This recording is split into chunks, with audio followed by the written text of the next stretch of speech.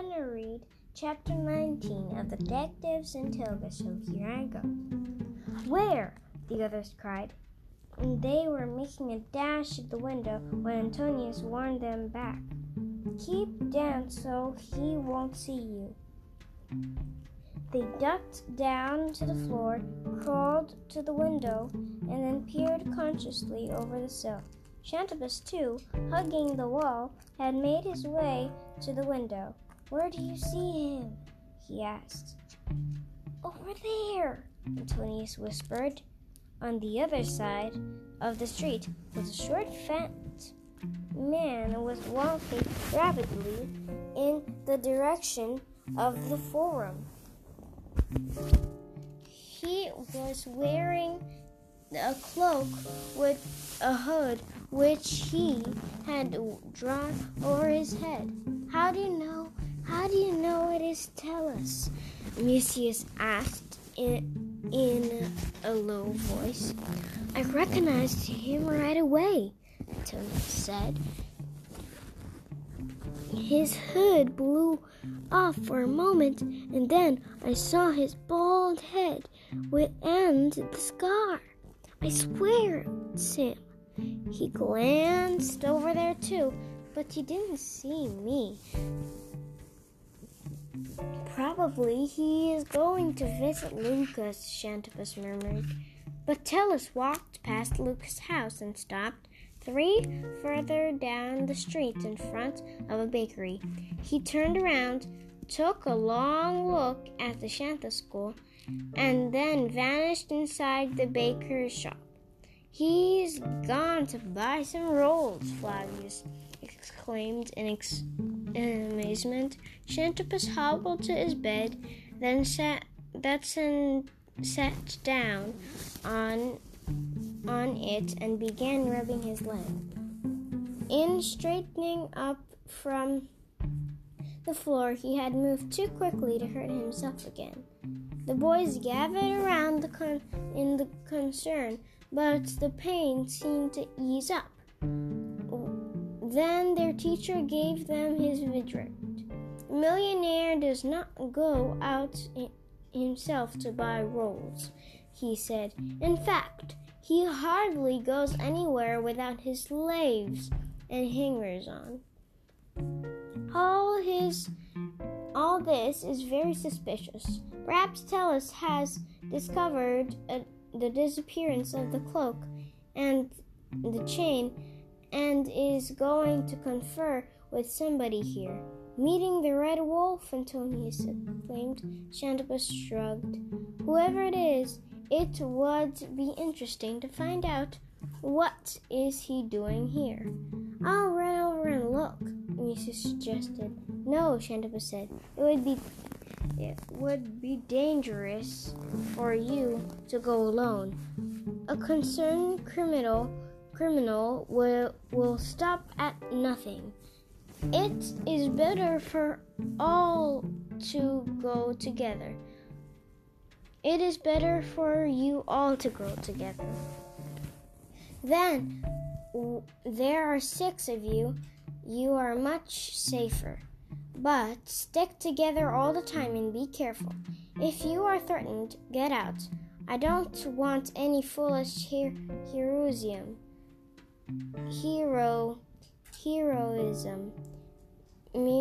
Mucius, Antonius, Caius, and Julius ran off wild with enthusiasm. Publius followed them with a mocking expression. He thought nothing would come of this whole undertaking. As usual, Flavius brought up the rear. The cloudburst had turned the roadway into a rushing stream. The boys hopped across. By the way, they raised blocks of stone which were placed in the north roadway at the regular intervals, making a bridge from one sidewalk to the other to use of pedestrians during just such storms as this. They raced down the sidewalk and charged into the bakery like the Persians into the pass at the Thermopylae. The baker, who was busy kneading some dough in a trough beside his oven, looked up in astonishment. "Hey, have you kids gone crazy?" he asked good-naturedly. "Are you planning to conquer Carthage for the second time? Or is school out?" He knew the boys very well, for they were good customers of this.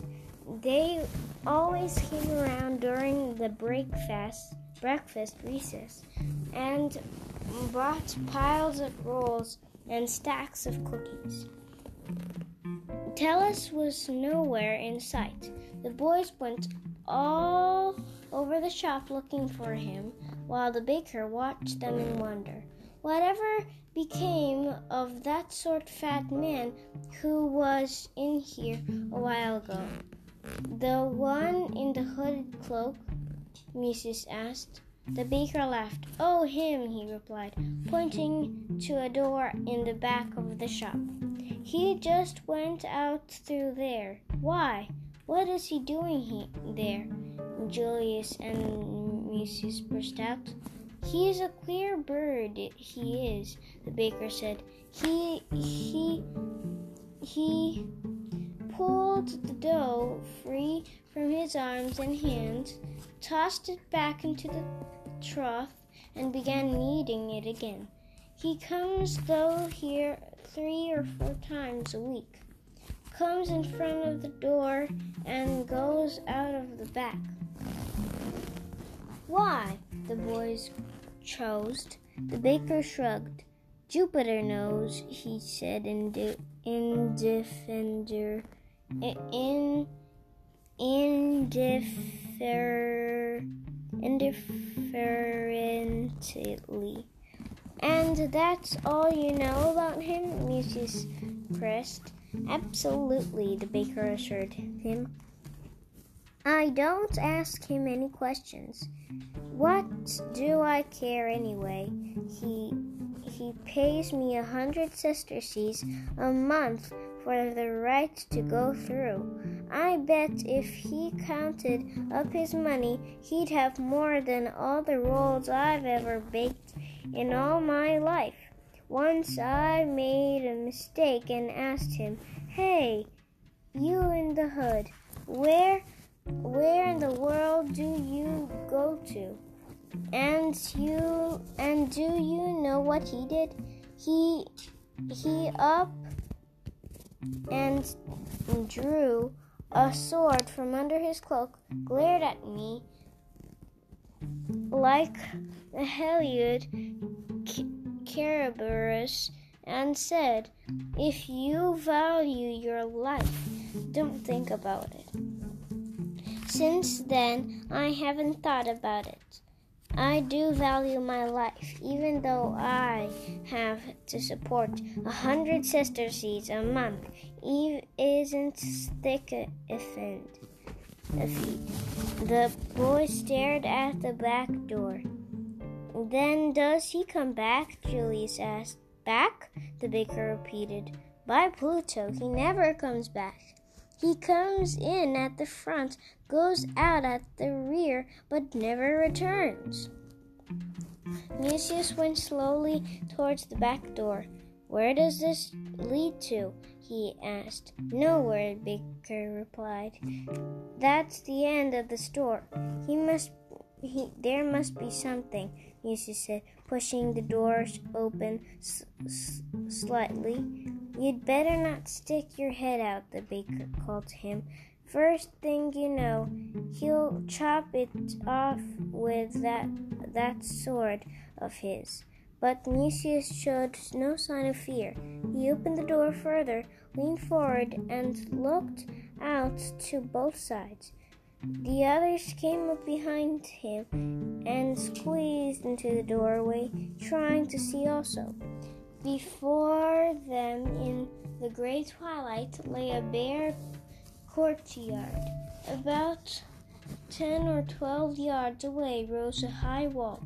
Beyond that must be the field of Mars, for over the top of the wall they could see crowns of cypress trees swaying in the wind. On their right, the wall of the next building projected so that they could not see where the yard ended. "We ought to have a look around that corner at any rate," Mucius said. "No harm in that," Julius murmured. "Come on," Mucius said. They pulled their togas up to cover their heads and stepped out into the rain. Peering around the projecting wall, they saw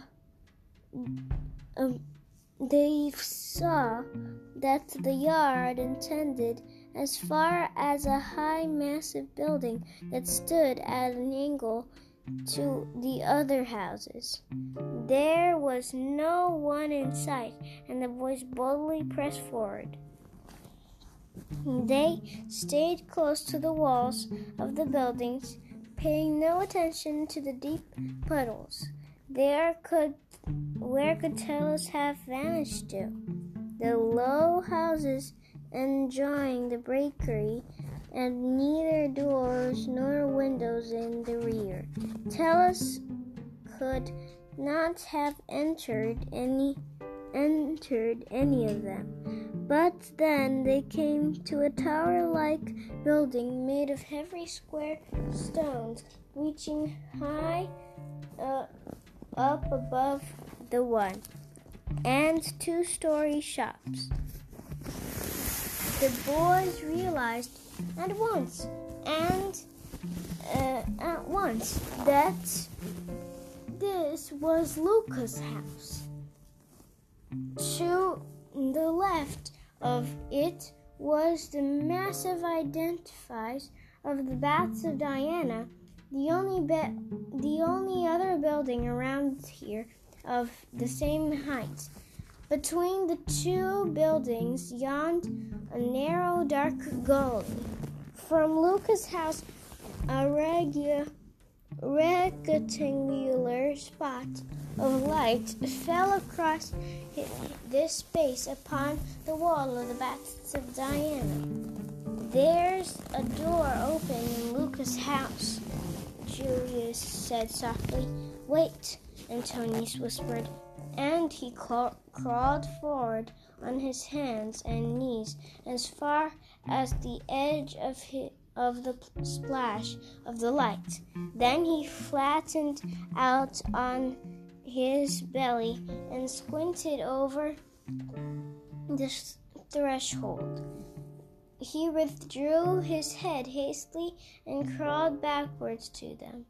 "Tellus is in here," he reported. "What is he doing?" Mucius asked. "Nothing." "Where's Lukos?" Flavius asked anxiously. "I didn't see him," Antonius replied. "What's the next step?" If the boys crossed in front of the door, Tellus would certainly see them.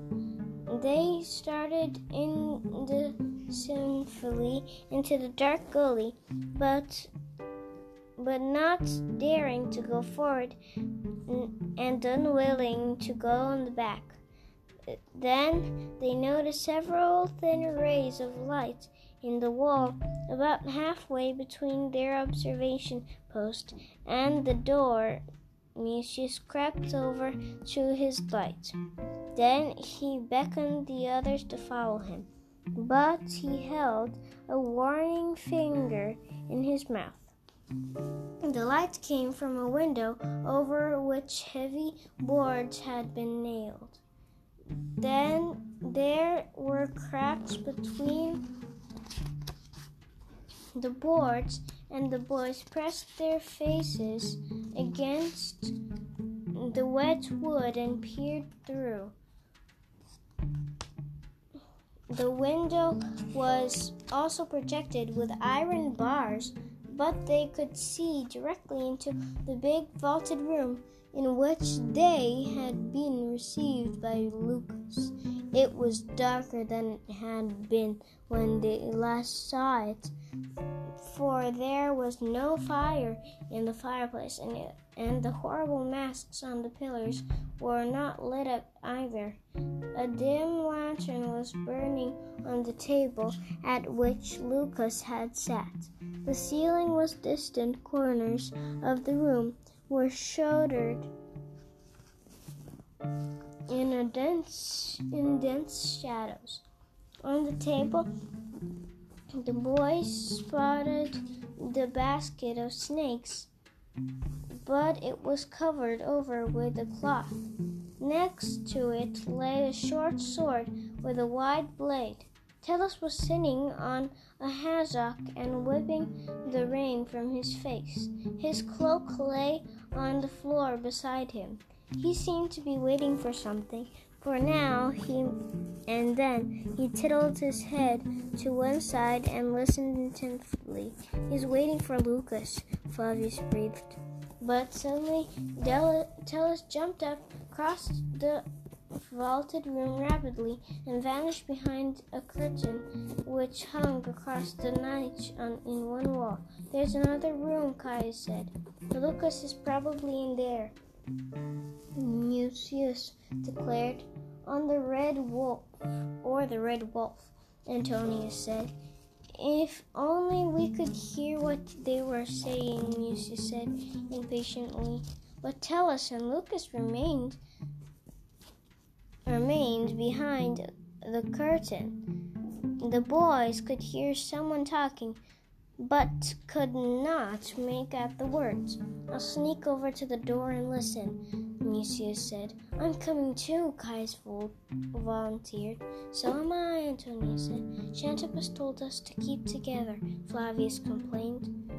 "All right then," and Mucius said. "We'll all go. Take off your sandals. If we make the slightest noise, we're done for. Stick close behind me. If I call, watch out. We all make a dash for it. Through the bakery, remember? They slipped their sandals off, made a small heap of them next to the wall, and stole up to the door. For a while they stared into the vaulted room. It remained empty, and Mucius led the way across the threshold. They walked on tiptoe, placing one foot ahead of the other very slowly, balancing himself with his arms. Every so often he paused and stood motionless, listening. The others followed his example. At last they reached the curtain and remained standing in front of it, holding their breath. From behind they could hear a mysterious, tinkling, metallic sound and a hoarse voice murmuring, 100, 200, 300. Mucius moved the curtain aside ever so slightly and found himself looking into a cellar-like chamber. The windowless stone walls glistened with dampness. On a small table stood a flickering candle that had almost burned down. Tellus was nowhere in sight, but Lukos sat on his back to the curtain. Mucius recognized him at once by his long, dirty yellow hair and the black cloak with the silver stars swung on it. The soothsayer was busy counting heaps of gold pieces, which were stacked up on the table. As he finished with each stack, he pushed it into a bag. He was completely absorbed in what he was doing and went on murmuring, 400, 500, 600. But suddenly he stopped and whirled toward around the curtain. His face was not painted black and white at this time. Instead, he wore a clay mask tied over his face, the kind worn by actors in the stage. For a while he stared fixedly at the curtain, and then jumped to his feet. Frightened, Mucius let go of the curtain. Watch out, let's run, he whispered sharply. Flavius was the first to move. He shot towards the door as if he had been catapulted, but he tripped over a tight string and stretched across the floor and fell towards on his face. Immediately the back door banged shut. The boys threw themselves against it in despair, tugging and pulling, but in vain. "Don't bother," a hoarse voice said. "You won't get it open." Lukos had drawn the curtain aside and comforted the boys. They could see his eyes glittering evilly behind the clay mask. With clumsy footsteps, he slowly approached them, and the boys instinctively moved closer together. Flavius was still stretched out on the floor, not moving. Either he paralyzed by fright or playing dead. Lukos went up to the fallen Flavius, stooped with a groan, and pulled the boy by the hair. Help! Flavius screamed piercingly as he sprang to his feet like a flash and fled towards his friends. Lukos gave a short laugh. Then he sat down on the hassock, folded his arms, and said menacingly, "I knew you were coming. You fell into the trap. This time you won't escape me." "If you do anything to us, I'll tell my father," Caius said. "You will never have the opportunity to tell your father anything again," Lukos replied. A chilled silence followed. Finally, Mucius cleared his throat and said somewhat hoarsely, "We don't want any trouble with you. We saw Tellus going in here." "Tellus is not here," Lukos said sharply. "Isn't he in there?" Mucius ventured, pointing to the curtain. "Tellus has gone home," Lukos said. "A door in here leads to the side street, but his cloak is lying there," Julius said. For a moment, Lukos stared at the cloak lying beside the hassock. Then he croaked. He was in a hurry to get home. "Let us go home too," Flavius cried in a shaky voice. "Oh no," Lukos said. "You have no right to keep us here," Julius said defensively. "You have no right to come spying around here," Lukos replied mockingly. "People who pry into dangerous places must expect unpleasances." "We are not afraid. We are Romans," Mucius said heroically. "Bravo, my son," Lukos chuckled. "You have no need to be afraid. I'm not going to hurt you." That sounded a good deal pleasanter, and the boys breathed easier. Perhaps Lukos was not as bad as he pretended to be. "You mustn't put a spell on us either," Antonius said. I know a lot better a wizard than you. He'd take a spell off right away. I do not bother with enchantments, Lukos said tartly. I can only see things that are hidden from other people. That is how I know why you are here. You are looking for a desecrator of the temple. You think he is Tellus. The boys were taken aback. Lukos not only had second sight, he could even read thoughts. Mucius nodded assent. We don't know for sure that it is Tellus, he said, but we suspect him. Perhaps he was the Red Wolf. Do you happen to know who the Red Wolf is? Lukos sat as though stunned for a moment. Then he suddenly jumped to his feet, waved his arms wildly, and screeched in fury. There is no Red Wolf. Tellus is innocent.